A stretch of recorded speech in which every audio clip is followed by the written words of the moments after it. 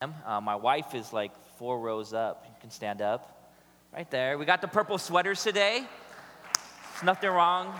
There's nothing wrong with a guy wearing purple sweater, you know. But my wife and I, we lead the singles ministry within the church, and something we're extremely grateful for, something we love serving. And so hopefully everyone had a great Thanksgiving weekend. And one of the great things about Thanksgiving weekend, you got the food, and then you got the food, and you got football, and you have the family and friends. And hopefully you guys had a great Thanksgiving weekend. And even got Black Friday. I don't know how many of you guys did Black Friday A couple people did Black Friday. And so today we're part 4 of a series called Starting Point. And if you haven't been here, Starting Point, before we were, once upon a time, before we didn't know anything, or before we knew anything at all, we were told, here, believe this. And it was probably our mom or our dad or one of our parents or grandparents or someone who told us, spoon-fed us just to believe this stuff. And you're like, okay, I'll just believe it.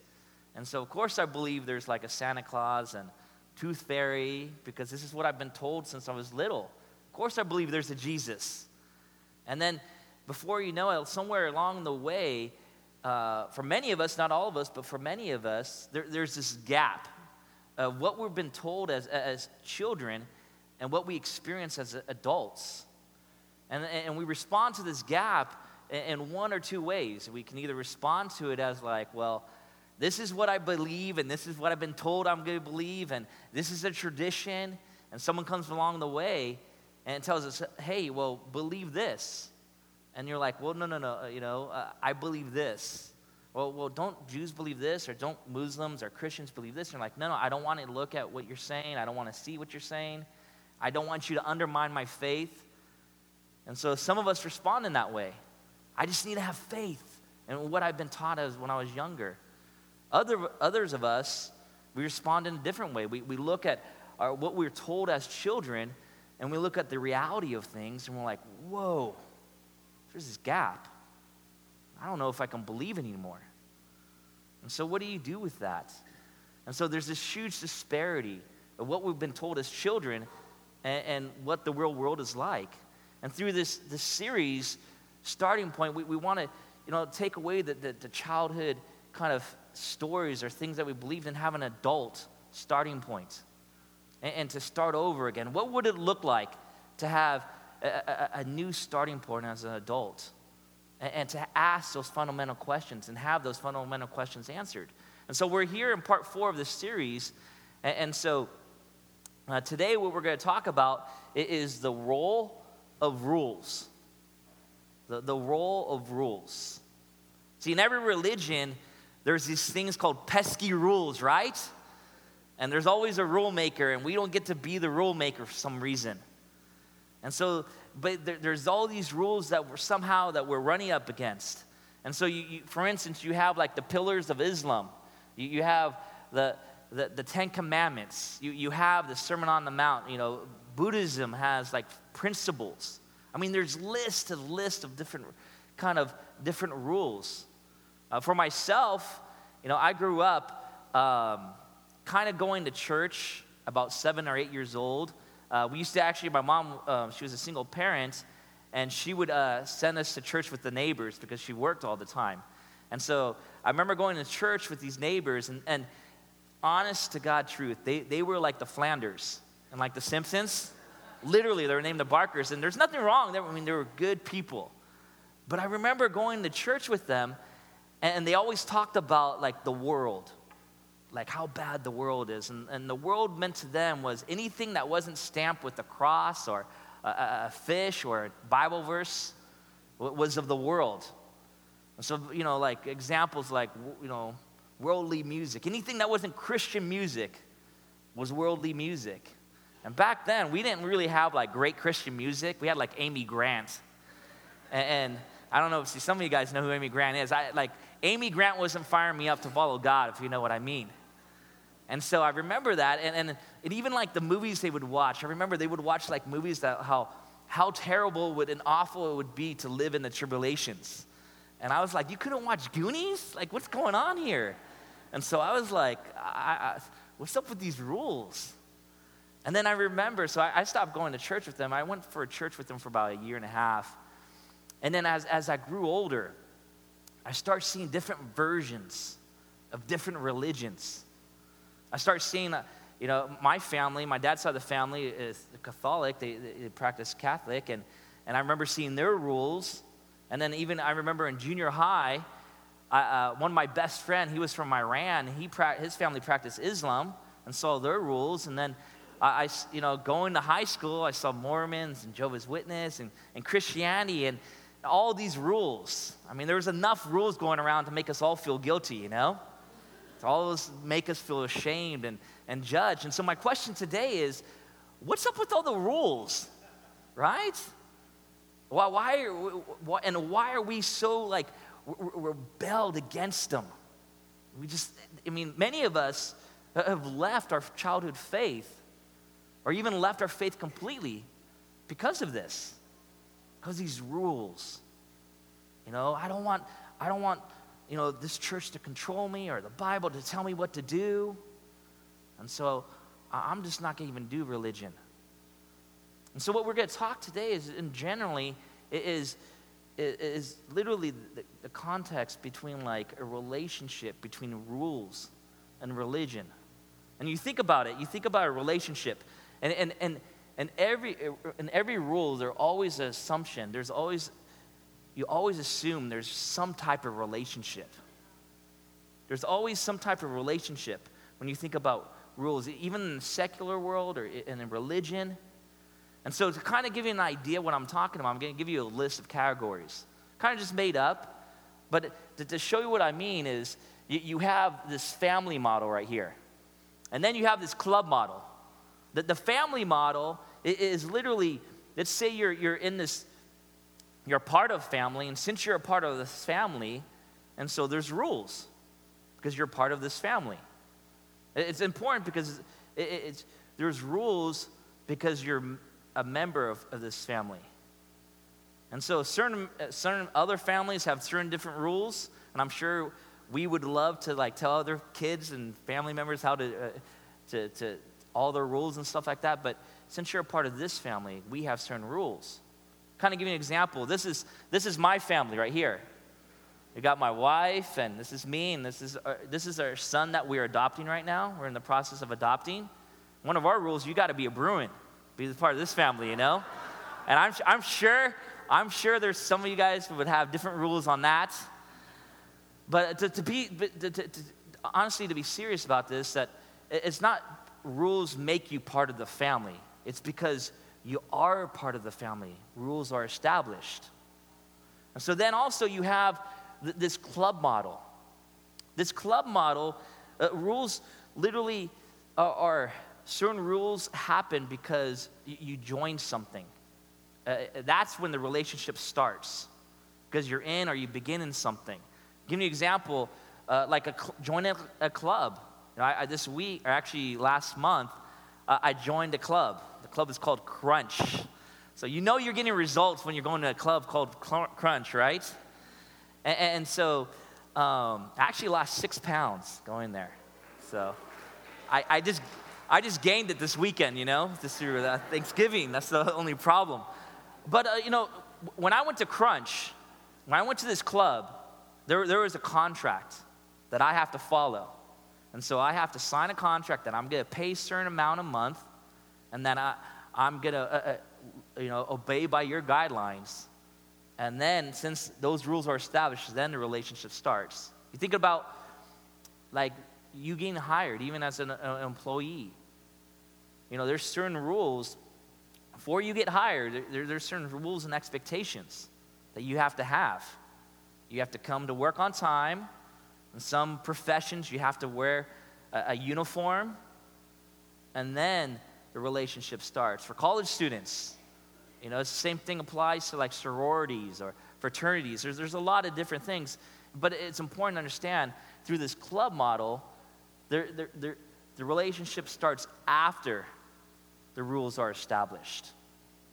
It's a lot different than the family model.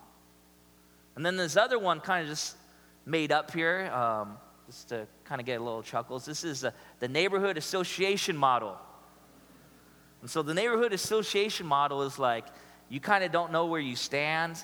Let's say like you basically bought a property, and as long as you're okay with all the neighbors, everything's fine. But if, something happens, a ball goes over into the lawn, or your dog goes over onto the lawn, or your dog fights with another dog, and then there's problems, and then they can't really make you move out, but they can guilt you and shame you to you feel like you need to move out. I've never had this problem. I'm just giving examples here of the neighborhood association. But it's important, so with these are just all models. And with rules, relationships always start. And so the crazy thing is, you apply these things to like church ideas, and you apply these with church systems, and you're like, which one is it? Is it the family model? Hey, okay, you're in, and it's great that you're in, but you got to obey by the rules. Or is it the club model, where, hey, you're in, but if you don't obey by the rules, you're out of here. Or if it's the neighborhood association, and you're in, but you kind of like have to tiptoe your way through, and kind of like, if I mess up, I don't want to mess up, because if I do, people can shame me and guilt me, and maybe I just want to leave. And how does this work? Because this is such an emotional component. Because I guarantee a lot of us have been taught this, but we feel like this. And a lot of us have been taught this, and we never, ever felt like a family. Even though we've been told we feel like a family, never felt like that. And so which one is it, and how do we know? Regardless of how we've been raised through Christianity or world religion, what does God expect from me? And how am I supposed to know? And so to help us kind of wrestle through these questions, we're gonna have a framework, and we're gonna go all the way back to one of the first laws that was ever given. And so it's important. One of these first laws in history, this is through Christian literature, Jewish literature. This is even through, believe it or not, Islamic literature. And so one of the laws we're going to talk about is called, let's flip it over. It's called the Ten Commandments. Guys, ever heard of the Ten Commandments? Okay, in 1446 BC, the Ten Commandments came on this planet. And so let's get a show of hands. How many of us have ever heard of the Ten Commandments? Okay, it's practically all of us. Now, how many of us actually know all 10 of them? I guarantee like we know maybe one or two. We know all three, right? Maybe three, not all 10. And it's like, okay, there's I think there's thou shalt not commit adultery, and thou shalt not lie. There's thou not. There's somewhere in thou not, right? And some of us, I guarantee, if someone came to us and said, hey, where are the 10 Commandments? Can you show me in the Bible where the 10 Commandments? Some of us were like, it's somewhere in the Bible. It's somewhere in there. And so today, I'm going to tell you where the 10 Commandments are. And so we're going to say it together. The 10 Commandments are in Exodus. Come on, Exodus 20. Yeah, see, there you guys. You guys are smart. You know where the 10 Commandments are. Exodus 20. So if anything that you get out of this message, you know where the 10 Commandments are. So that's important. And so the 10 Commandments, are in Exodus 20. And so before we get to Exodus 20, I want to kind of connect the dots. Last week, Chris did an amazing job. Chris Boyer talked about Abraham. And so we're going to look through Abraham. How do we get to the 10 Commandments? And so Abraham, if you remember from last week, Abraham was promised a nation that would be blessed, the Bible says. And so Abraham, the problem is with Abraham, he couldn't have children. His wife couldn't have children. And so his wife comes up with this idea, horrible idea, but his wife says, I have this maidservant, and so you can hook up with her. And so what happens is that he has a son, and that's Ishmael. Later on, Sarah becomes pregnant, and so she has a son, and his name is Isaac. And so Abraham has two sons, Ishmael and Isaac. And through the Islam kind of like their beliefs, they considered Ishmael the son of blessing. And through Judaism and Christianity, they consider Isaac the son of blessing. Believe it or not, and it's taught this, that, through, 600 years after Jesus was this man named Muhammad. And he believed and he taught in his knowledge, and he said that through the Arab nation was through Ishmael. And then through Ishmael was Abraham. And through Christian and Judaism, it's Isaac. And then you got Jacob. And then you got the 12 sons, the 12 tribes of Israel. The story goes, these 12 brothers, 11 of them didn't like one, this guy named Joseph. And so what they do, they kind of beat him up and they throw him in a pit. And he somehow ends up in Egypt. And he becomes the prime minister. It's a great story. He becomes the prime minister of Egypt. And this great famine happens. And so for him to kind of like, God helps him prepare for this great famine for the whole country. And so he takes these tribes, his brothers, and takes them to Egypt to rescue them. And so what happens is they're in Egypt, and before you, time flies by, and they're saved. And so what happens is these Hebrews, they start like multiplying. They start growing fast like rabbits. And so the Egyptians are like, hey, these Hebrews, they're growing here. And so we better do something or they're going to take over. And so what happens is that they become enslaved. The Egyptians enslave them. And so in Egypt, they become a nation, but an enslaved nation. And so you can think about this. Imagine they're enslaved for 400 years. 400 years they're enslaved. Generation after generation and generation. And so you can think like, imagine them hearing these stories about Father Abraham. He was promised a nation. You can imagine this gap of what we're told and the reality of what the situation is here.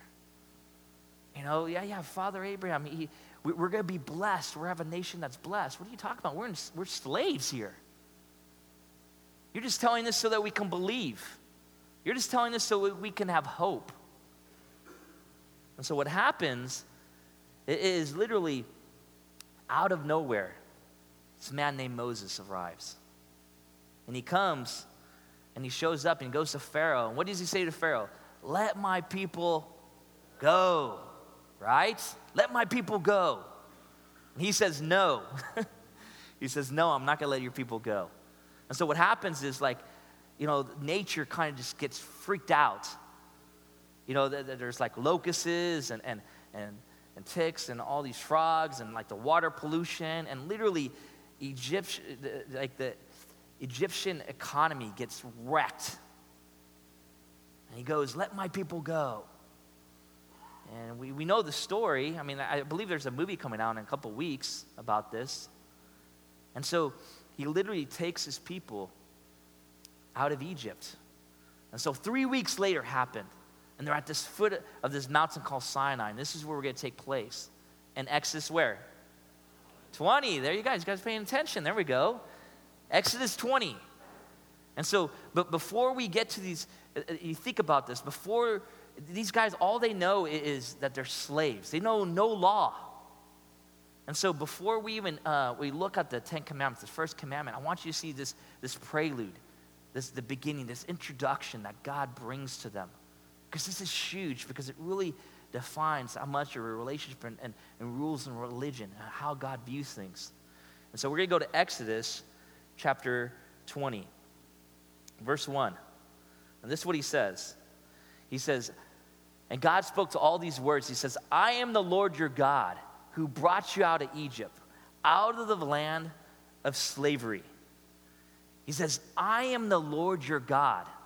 He says, I want you to understand, this is important. He says, I am the Lord your God, and who has brought you, has saved you, who's taken you out of this dark place and giving you hope, and you haven't done nothing. He says, before I give you all these rules and these laws, I want you to understand that you are mine and I'm yours. I want to establish this relationship first before we start talking about rules. I mean, it's a beautiful picture of how God goes after our relationship before he even starts talking about rules. They knew nothing about commandments. They knew nothing about rules. Interesting thing, you go back to Exodus, and you go back in Exodus and you see the story and go back to Egypt. And so here they're in Egypt, all these plagues happen, and literally, Pharaoh doesn't know what to do. And so, Moses goes to the nation of Israel, and he's talking to them, and he says, God wants me to tell you to do something. Something very, very important. He says, God wants me to tell you to trust him. He simply wants you to trust him. He says, I want you to grab a sheep and a lamb. I want you to slaughter it. This is what they did back then. I want you to take after you have this meal, I want you to take this blood, and I want you to smear this blood on the door path, on the doorway, right in front of the door. Whoa. Why do you want us to do this? Just trust me. Well, why are you telling us to do this? What point does it, just trust me, God says. And he says, tonight you're going to leave. Tomorrow, after tonight, you're going to leave. Well, we've been here 400 years. Why do you want to? Just trust me. And so what happens is, the majority of the Israelites do this, and it says that this angel came and passed over each doorway. Anyone who did that. It's incredible. Next day, Pharaoh's like, get out of here. I just go. Leave. And they do the celebration. It's called the Festival of the Passover. And they do the celebration in remembrance, not because of the Ten Commandments, not because of these laws, but there's this remembrance of literally God whispering to them, trust me. I'm going to deliver you out of slavery. It's a great picture of how we need to trust God and how he wants us to have a relationship with him. And so going on, the first commandment I'm going to show you, but I just want you to understand, before there was any commandments, God just encourages them and say, I just want you to understand that you're my people and I'm yours. And I want to have a relationship with you. And so then the first commandment, you can imagine how epic this commandment is going to be. This is what God says. He says, you shall have no other gods before me. And all the people were like, duh, right? You're telling us we shouldn't have any other gods before you. You literally saved us through Egypt. You rescued us through this through slavery. Now we have a hope. Now we have a generation of hope that literally you're giving us. And so you're telling us now we shouldn't have any other gods? Well, put a check on that box because we're not going to have any other gods. But it's important because the point is that there's something to think about, that the Ten Commandments was a confirmation of, not a condition of Israel's relationship with God. See, the Ten Commandments were a confirmation. It wasn't a condition. Okay, you do all these 10 commandments. If you do 8 of them, you're out of here. You do 5 of them, let's get going. It was a confirmation. And so it's just a beautiful picture, again, that God is not conditional. It's a confirmation about his relationship. So literally in the very beginning, if you go way back, God made it very clear with Israel that, hey, you're my people, and I'm going to deliver you. I'm going to save you, and you've done nothing for me, and I just love you. Think about the history of Israel. The history of God is saying that it's the family model. It's not the club model. It's literally God saying, with God, relationships precede rules. With God, relationships precede rules. With God, God opts for the family model over the club model. Think about that. And so the question is, you see how he treats Israel. So the question is, well, how does he treat you?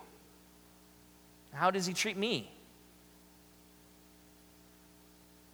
And so what I want you just to see is literally that, if we're serious about this whole Christian thing, this scrape away, what we've learned as children. This really start over with this conclusion that the rule is the rules are a confirmation of our relationship with God, not a condition of our relationship with God. Giving you an example about me, when I became a Christian, I was fired up. I had a really strong relationship with God. I didn't care about the rules. I was like, I just want to follow you, and whatever you tell me to do, I'm doing. Years gone by, and what happened, my heart started getting chiseled, and things became irrelevant. What happened about 7 years ago, I literally left God completely. I got into a dating relationship within the church, and I started doing things that weren't based on the Bible. And I started looking things as a condition. You guys are just trying to tell me what to do. And what happened was, my relationship with God, the reality of my relationship with God was just damaged. I didn't even have a relationship with God. I focused more on the rules. And so I didn't listen to the rules, and so, I literally damaged my purity. I damaged not just my relationship with God, but, the other person's relationship with God that I was with. And so it put me in a dark, dark place. And when I came back, it took me a while to come back. And not just to church, but to come back with my relationship with God. And I really had to come with the fact that, hey, it's about God. And I'm doing this because of God and not because of these rules. And I'm going to do anything I can to have my relationship with God. And whatever God tells me, I'm doing. And so what happens, I end up having another girlfriend, my wife, doing things the right way. I wouldn't be up here if it wasn't for my relationship with God. It's the honest truth. I focused on conditions and about rules and not my relationship with God. My heart would still be damaged. And so it's important that God, you see God as a parent. And as a parent, he has rules for people who are in his family. You understand that? God has rules for people who are in his family. And this is staggering, because if this is true, you look at the nation of Israel and how they rebelled over and over and over again, and God yet came back to them over and over and over again. He disciplined them over and over and over again. And he's done that to us at times. But he doesn't discipline them to pay him back. He disciplines them to bring them back. It's always about a relationship with God. It's encouraging. If you kind of just look through the Bible, and this is the narrative of the Bible, and these stories that we're talking about, we talked about Abraham. It's not even about Abraham. It's not about the nation of Israel. With God, it's about mankind. It's about all humanity. This is what God says about, if you guys remember from last week, he says, all the nations of the earth will be blessed through you. He says all the nations. It's not just your nation, Abraham, but he says all the nations will be blessed. It's huge. It says this in Isaiah. He says this, he's talking about the nation of Israel. He says, I will also make you a light for the Gentiles. The Gentiles are us, that they may have salvation to reach the end of the earth. What an incredible picture. It's not just about you, Israel. You guys are a light that's shining, but it's more than just you. It's for humanity, for everyone to reach the end of the earth. And so we talk about Abraham and the great story, and then how he was blessed in this nation. Then we talk about the nation of Israel and the relationship God wants with them. And you take 1,500 years later, and you see a beautiful picture of Jesus. And Jesus, when he came here, he wasn't like, he just did, he required things from us. He also demanded things from us. Before he did any of that, what does Jesus say? He says, trust me. Trust me. Trust me. It's about a relationship. John, someone who was very close to Jesus, this is what he says about Jesus. He says this in John. He says, yet to all who did receive him, to those who behave. You say that, behave? No, it says believed in his name. He gave them the right to become children of God. Think about that. We have an identity as children of God to be a part of his family. It's never about being in a club. And so today, I really want to leave you with this question. Normally in every service, we leave everyone with a question. And so today I want to leave you with this question. I want you to think about this. When you grew up, did you feel like religion was based on the family model, the club model, or the neighborhood association model? I'm serious. I really want you guys to, if going to lunch or having a time with your friends or family, to be out loud and talk about this. Was it like the family model? Hey, you're in, but there's this expectation God wants from you. Or is it the club model? Hey, you're in, but if you mess up, you're out of here. Or is it the neighborhood association model? Well, you're in, but you just kind of don't mess up, or you're just going to get guilted out. So I really want you guys to think about this. And so, before we pray right now, I just want to end it with this. With rules, it's about us climbing up. The grace of the gospel is God coming down to us. And so it's important that God wants us to have a relationship with him. The rules are important. It helps us to live with one another. It helps us to obey his authority. But please, I encourage you to value your relationship with God. Let's pray. Heavenly Father, I just want to come before you and just thank you so much that we have a relationship with you. Because of the cross, because of what you've done, we have a relationship with you. And I pray we don't let that go. I pray we don't let things distract us with conditions and rules and all these things that can just be in the way of our relationship with you. Please bless this day. Please bless our hearts. Help us to be humble before you, God, and to see you how you want us to be as our Father, and that you want us to be a part of your family. It's in your Son's name I pray. Amen. So what we're going to do now, if you can stand up, you guys back there, we're going to have a baptism. So if you can stand up, we're going to head all the way in the back, and we're going to close it out with a baptism.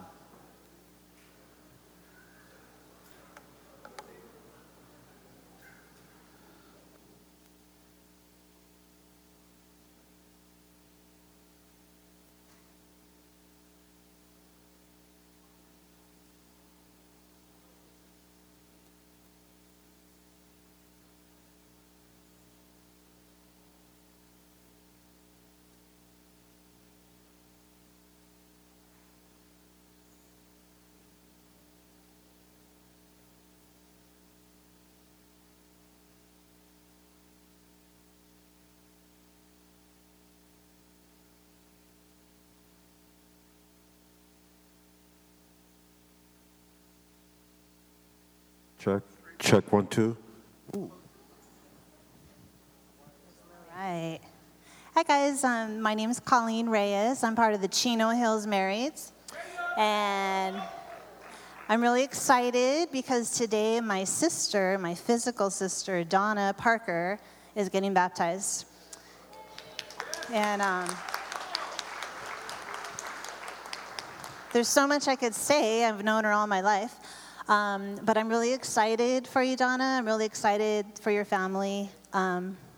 Our family's gone through a lot of adversity. There's been a lot of tragedy. There's been a lot, and God's really moved in your heart, and it's so inspiring for me to see you make Jesus your Lord. And I just want to encourage everyone out there, don't give up on your family.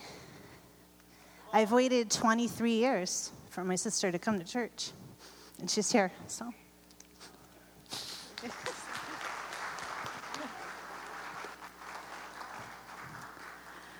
Donna, I just want to say it's been a pleasure to study the Bible with you. You've been so vulnerable and open, and just seeing, like she shared, how much you've gone through to get to this point.